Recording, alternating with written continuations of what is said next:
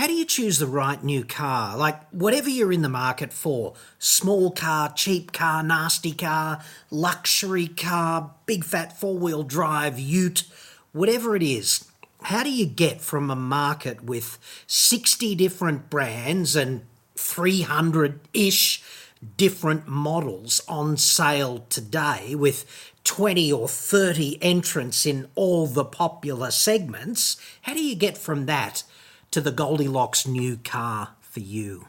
That's next.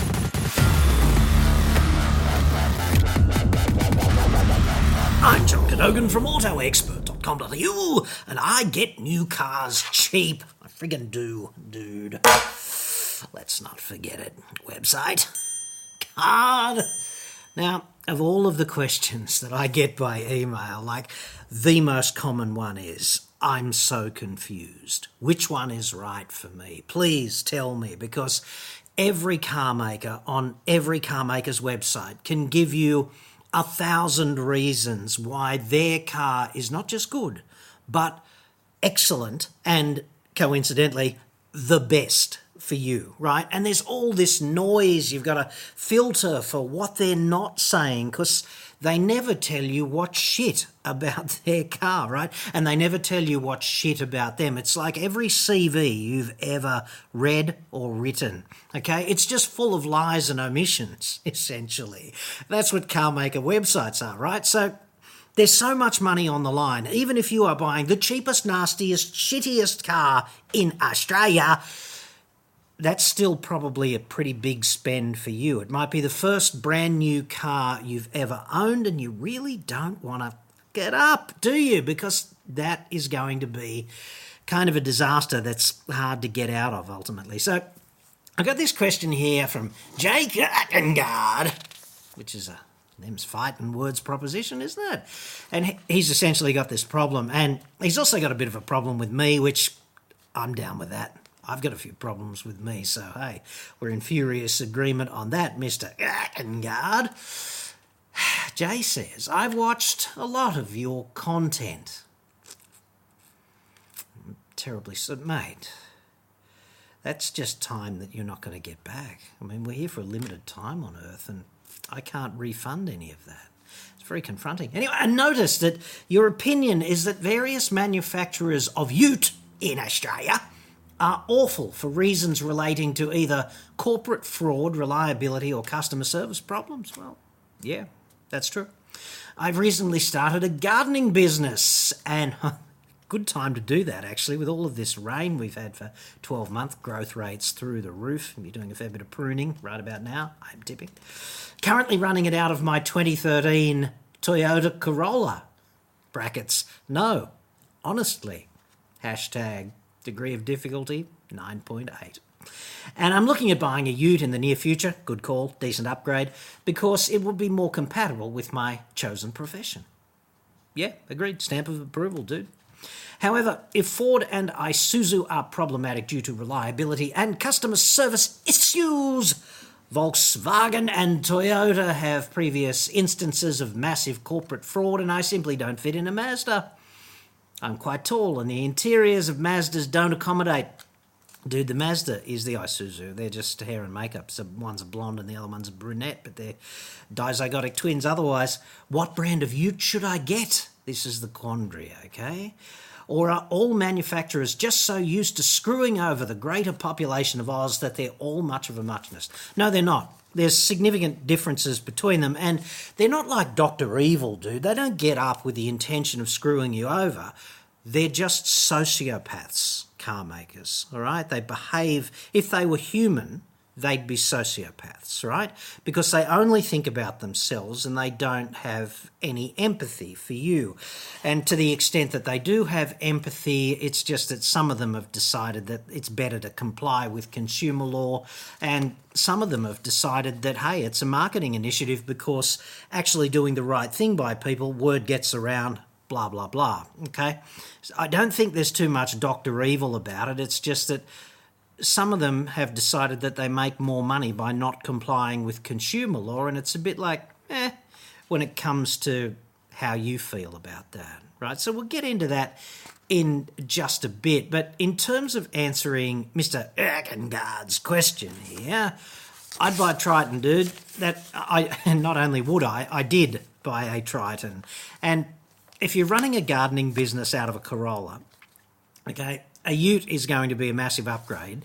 Any ute is going to be a massive upgrade in the context of being able to carry dirty, bulky, heavy crap, okay? And for this reason, I'd suggest that a Triton, although it is not the most heavy duty of workhorses and it's not the most capable in many ways, like in terms of its outright tow capacity, it's the best value in terms of bang for your buck. And if you buy a 4x4 one, it's got the most advanced four-wheel drive system of all of the competitors in that genre, okay, because you can use four-wheel drive high range on a high traction surface, right, with the centre diff unlocked. There's a mode for that, and you can't do that in the competition, most of it at least, because they're set up like a Massey Harris tractor, you know, for four-wheel drive. You need to be on a slippery surface before you can engage four-wheel drive. So you lose the benefits that you would get, for example, in the Triton or in a four-wheel drive, like an SUV wagon sort of thing, like a Santa Fe or whatever. Okay, so what I do with the money I save, because you'll save substantially over an equivalent Hilux or Ranger.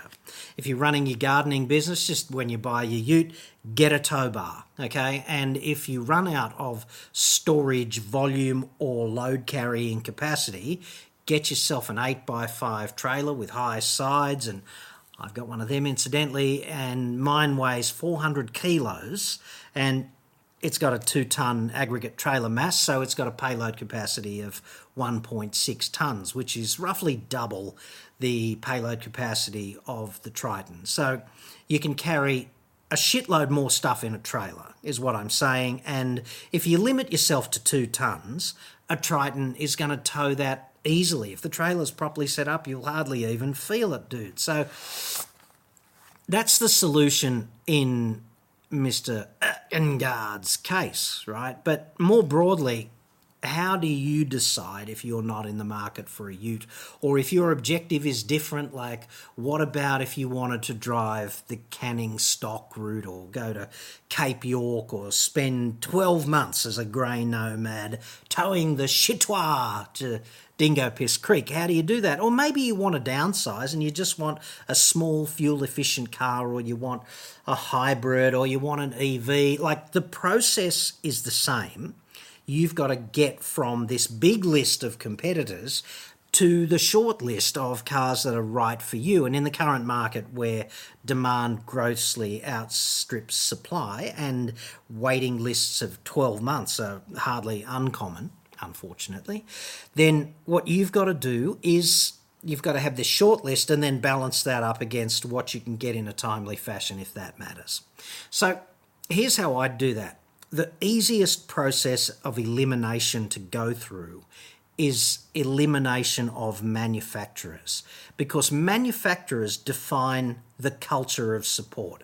And when you buy a car, you cannot divorce yourself from the manufacturer of that car, because if it goes poopy in its trousers, under warranty or not, later on, you are going to depend on them for some form of support. And that doesn't mean like only a free repair. What it means is you are going to be dependent on them for technical support, availability of parts, dealership network. If you're travelling all over in the boonies, right, it's good to go with a manufacturer that has a massive support network as opposed to just, I don't know, half a dozen dealerships around the country sort of thing, okay? So with all of that in mind, I also want to address the point of I'm critical of every car maker. I'd suggest that car makers have got a ton of resources, right? Like, they've got so much money to spend telling you how shit hot they are. They spend 6-figure sums on communications, 7-figure sums on communications, right? Their website's probably costing them hundreds of thousands of dollars a year to maintain.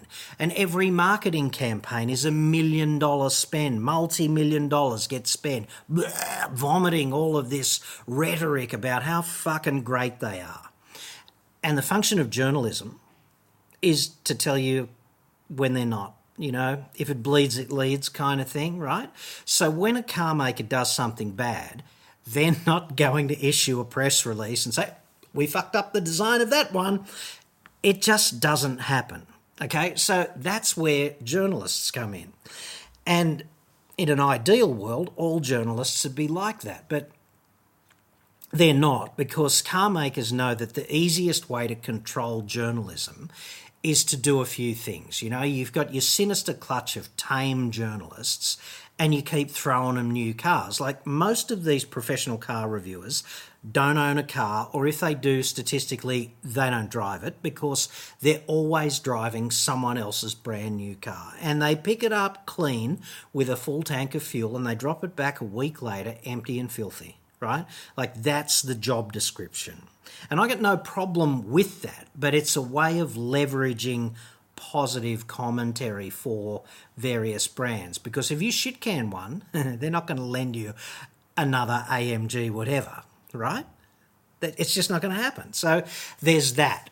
So if you want to be honest with the audience, you put one of the main perks of your job at risk. And you also won't get invited to any of the big gigs. Like, I've flown all around the world and stayed in some shit-hot resorts, all on the car industry's dime. I don't do it anymore. I haven't done it for about, 10 years or something now. But when you're doing that, you're in this sort of club and you just fly to exotic places and you spend a couple of days in New York and you spend, a couple of weeks a year in Europe, and it's all business class and it's all 5-star and the food is all shit hot and you don't have to worry. You know, when you go on holidays, you've got to devote all of this time and effort to logistic planning. How are we getting from Rome to Paris, and how are we going to get from Paris back to whatever, right? If you do the European Odyssey holiday, as a journalist, you don't have to worry about that. You just have to be at the airport at the right time. And it all happens around you, and there's like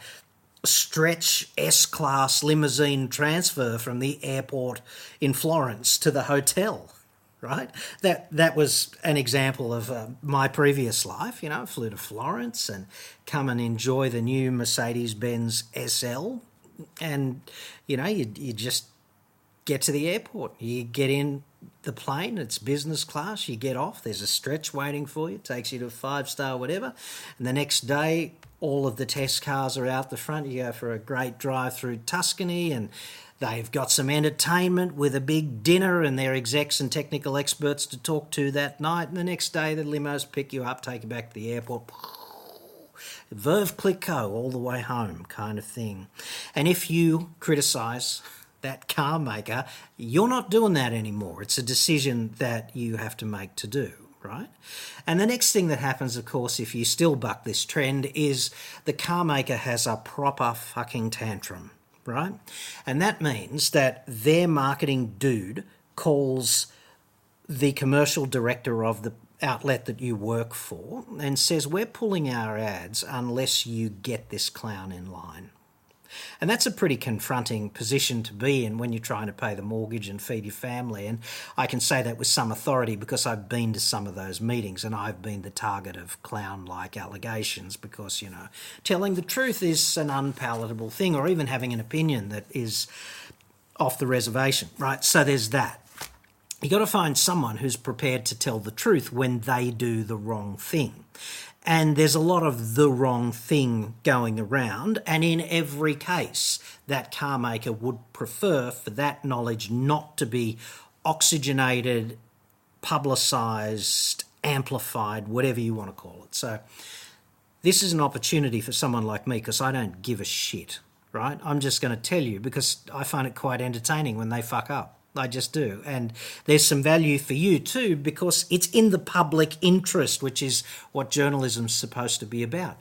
You're supposed to know the bad as well as the good. And if there's already a frigging flood of good, and they're paying for the flood of good, the advertising, the business class flights, the big launches in places like Florence or Rome, whatever, then there's an opportunity for balance, is what I'm saying. And, The he hates every car allegation, which I get all the time in the comments, is like, yeah, okay, I understand where that comes from because there are so many other journalists who are just engaged in a process of model by model masturbation, right?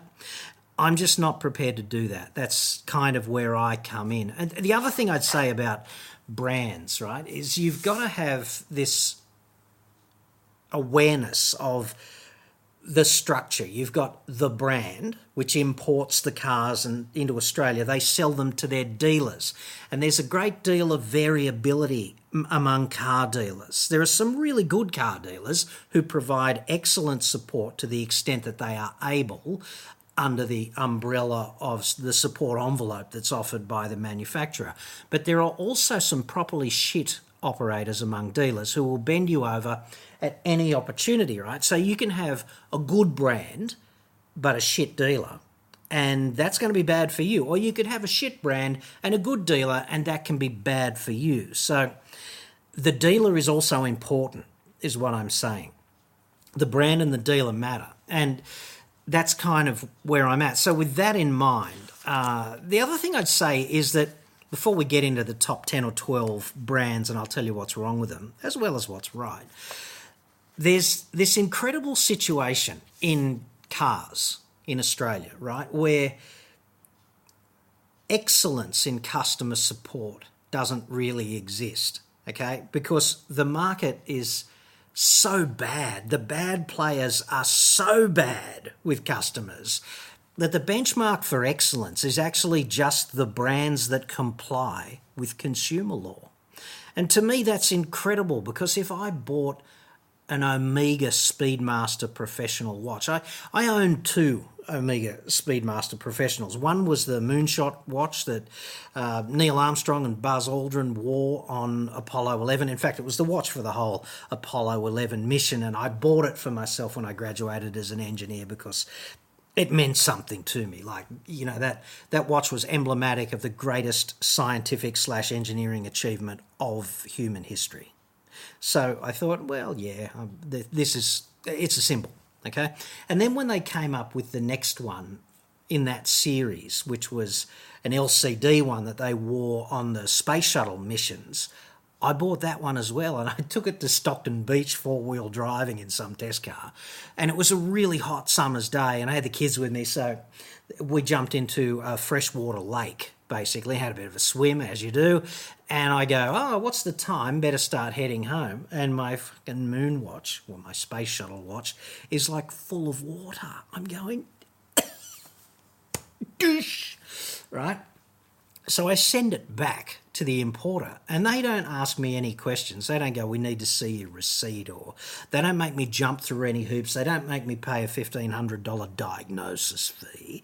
I just send it back full of water, and they go, I'm terribly sorry, here's a new one. And P.S., we've given you a new band, and if you didn't want the the leather band, then we got you the titanium band as well. So sorry. That never happens in the car industry. It just doesn't, right? Compliance with consumer law is the ultimate that you can hope for, and that's what separates the good brands from the shit brands currently. There is no excellence. There's just compliance or behaving like an asshole. So there's that. And with that in mind, let's run through the top 10. According to VFACTS, which is the industry sales brochure that comes out once a month, their sales figures, right? Toyota is on top. And they're generally pretty good, I think, except when they decide to cover up a deficiency. See, Toyota has spent so much money marketing the myth that it is unbreakable, supremely reliable, just, you know, the best thing since sliced bread, that they cannot admit publicly when they fuck something up. And this has happened several times, the most recent of which was the federal court deciding that Toyota was guilty of misleading and deceptive conduct in relation to 2.8 litre Hilux, Fortuner and Prados, right, with defective, dodgy DPF engineering, basically, right? 260,000 vehicles with a potential compensation bill of $2.7 billion.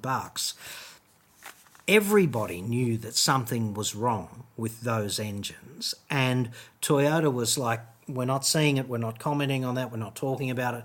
And when one organisation in particular brought it to light, they just copped a filthy letter from Toyota's lawyers. And essentially, Toyota took a high-level decision to lie to 260,000 people about the fit for purpose of those vehicles. So that's what they're like at the highest level. I would say, however, if you've just got sort of a one-off problem and it's warrantable or under consumer law, they're generally pretty good. So that's like a dichotomy to me. But if there is a widespread design deficiency, we've got plenty of evidence that they won't admit it, and they'll go to great lengths to cover it up. And even in this case, they're appealing some of the aggravated or accumulated damages, or aggregate damages, whatever the court calls it. It's almost unprecedented for them to award aggregate damages like that, but Toyota's appealing it because I guess they've got the money to do that. Mazda's number 2. And on the 14th of April in 2022, the ACCC filed an appeal against the federal court's decision to dismiss the ACCC's allegations that Mazda had engaged in unconscionable conduct. So they got pinged for a bunch of things, and this was in November of 2021, right? I'm going to refer to my notes here because I want to get the facts straight. The court, this is in November of last year, okay? The court found that Mazda engaged in misleading and deceptive conduct and made false or misleading representations to 9 consumers about their consumer guarantee rights. Basically, they kind of said, nah, you're not entitled to that sort of thing.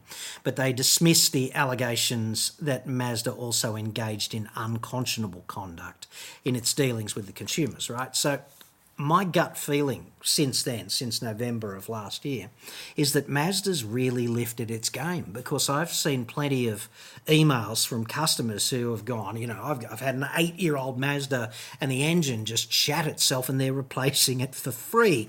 And so this is like night and day, right? And I think Mazda actually deserves the benefit of the doubt currently when it comes to compliance, which, as I explained, is almost excellence in relative terms, at least when it comes to dealing with customers. Mitsubishi is currently number 3 in Australia, and I'd suggest that they're pretty good. About the only thing that they've kind of pulled is that if you want the 10-year warranty, you must get the car serviced by the dealer and kind of on time as well, right?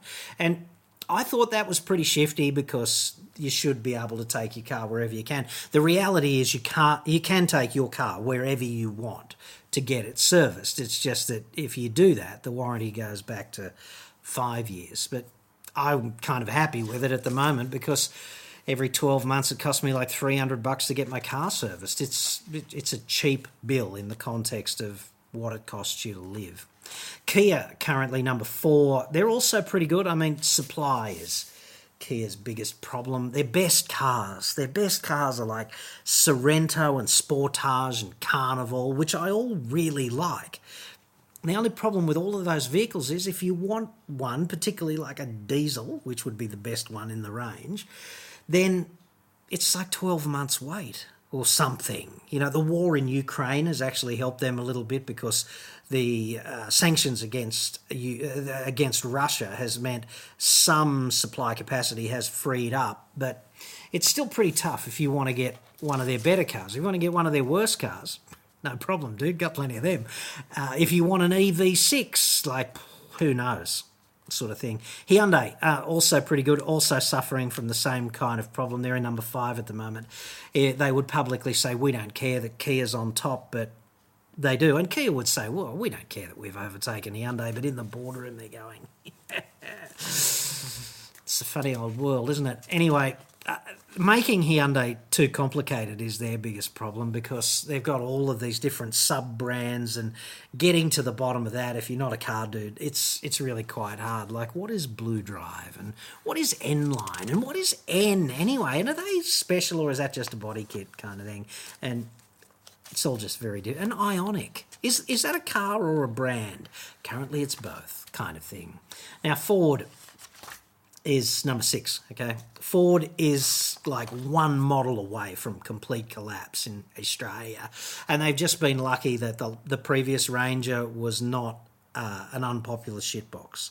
And the current one is not going to be either, so I think they're pretty safe for the time being, but their entire existence in this country is leveraged off that one car, off Ranger, and if it falls over, disaster for them, okay? They are also historically appalling at reliability and even worse at customer support. And this is why I find myself torn, because I really liked the previous Ranger, the 3.2 litre 5-cylinder 6-speed auto. I really liked that car, but I couldn't recommend it because of those reliability issues and the fact that they are just dead keen to throw you under the bus. Like, they will fight with everybody who has an EGR cooler failure on that engine at 85,000 Ks, even though consumer law is patently clear about what should really take place. So that's something to weigh up in the ownership equation. How much are you enamoured of Ranger, and how much are you prepared to be putting up with a complete shit sandwich if they do that to you when a problem like that happens 5, 6, whatever years down the track?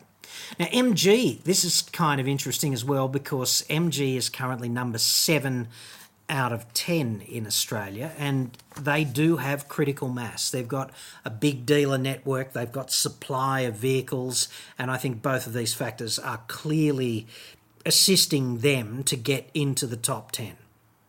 The other, on the flip side, I'd suggest that because they haven't been here very long, MG is still kind of a mad experiment when it comes to reliability, resale value, and support. Because it's one thing to have a big dealer network, but there's really just not enough data yet about how well that brand supports its products in service around the country. And I'm not suggesting they're doing a shit job. I'm suggesting that the data's not in. The experiment's running. The early adopters are all running the experiment.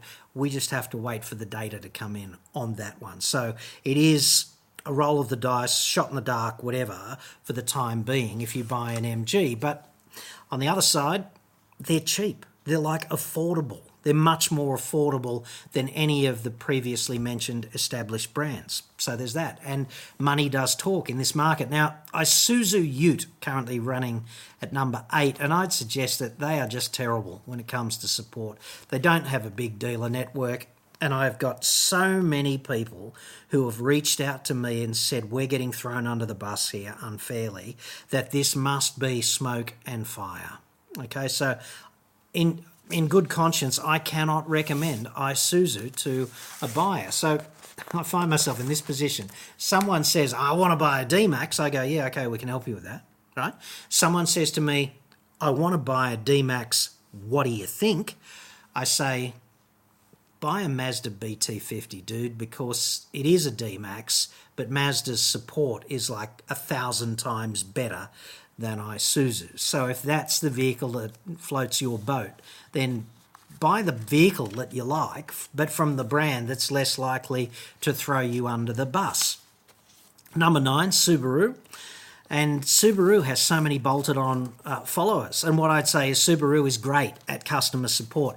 They actually give people the benefit of the doubt, right? So if you front at Subaru and it's line ball, they will usually find in your favour. Like, you might have missed, not by much, but let's say you're a couple of months late on a service, or there's some other call, like maybe we're outside the envelope of reasonable durability, but you're suitably indignant and you love the brand, blah, blah, blah. They're really likely to find for you and say, no, we'll support you, that's okay, kind of thing. So that's an anomaly, right? There's only a few car makers that do that. Hyundai and Kia are pretty good at that. Mazda's trending that way. And as long as it's not a widespread design deficiency, Toyota's sort of approaching that level as well. But the problem with Subaru is that they're sort of incrementally losing that bulletproof reliability status they previously had. But this is a slow process and they're still pretty reliable. I did not just say Subaru's a shit at reliability. But what I do notice with Subaru, and this is an unpleasant change, is because Toyota is such a big stakeholder of Subaru, Subaru is just having the passion and the excitement sucked out of it, leaving it, in many respects, a withered husk. Like, they're just not as exciting as they were, and there's no fix for that, because you get a whole bunch of Toyota bean counters and you inject them into Subaru. What do you think's going to happen? And once you start acquiring momentum in that direction, then that's the direction the train's headed in, dude. And as I see it, the brakes are failing on excitement and Subaru. So there's that. And finally, Mercedes-Benz has hit number 10 out of 10. Not because they've done anything particularly excellent. In fact, they haven't. They're on a hiding to nowhere now since they boned all their dealers and they're looking down the barrel of this $650 million lawsuit. They're crap at customer care. If your Mercedes-Benz falls apart into 10,000 pieces on the road, they are likely to say to you, when you ask them for support, they're likely to say, that's not a problem. That's an operational characteristic. I've seen letters from them to customers to that effect. Like, there's some major problem, like the all-wheel drive system crabbing issue, where those all-wheel drive Benzes just can't do a U-turn without throwing a friggin' tantrum. That's an operational characteristic, right? Not a design deficiency, please. The reason Mercedes-Benz cars is in the top 10 currently is basically because two established players in the top 10, Nissan and Volkswagen, have both sort of logistically gone poopy in their trousers, and they've fallen out of the top 10, and Mercedes-Benz is just kind of the detritus that's floated up to the neutral buoyancy in the sewer to fill their spot. So, I think if you're in the market for a car and you're confused and you're looking at the websites and they're all saying, this car or that car is the best thing ever, then that's unhelpful. It's unhelpful when it comes to narrowing it down.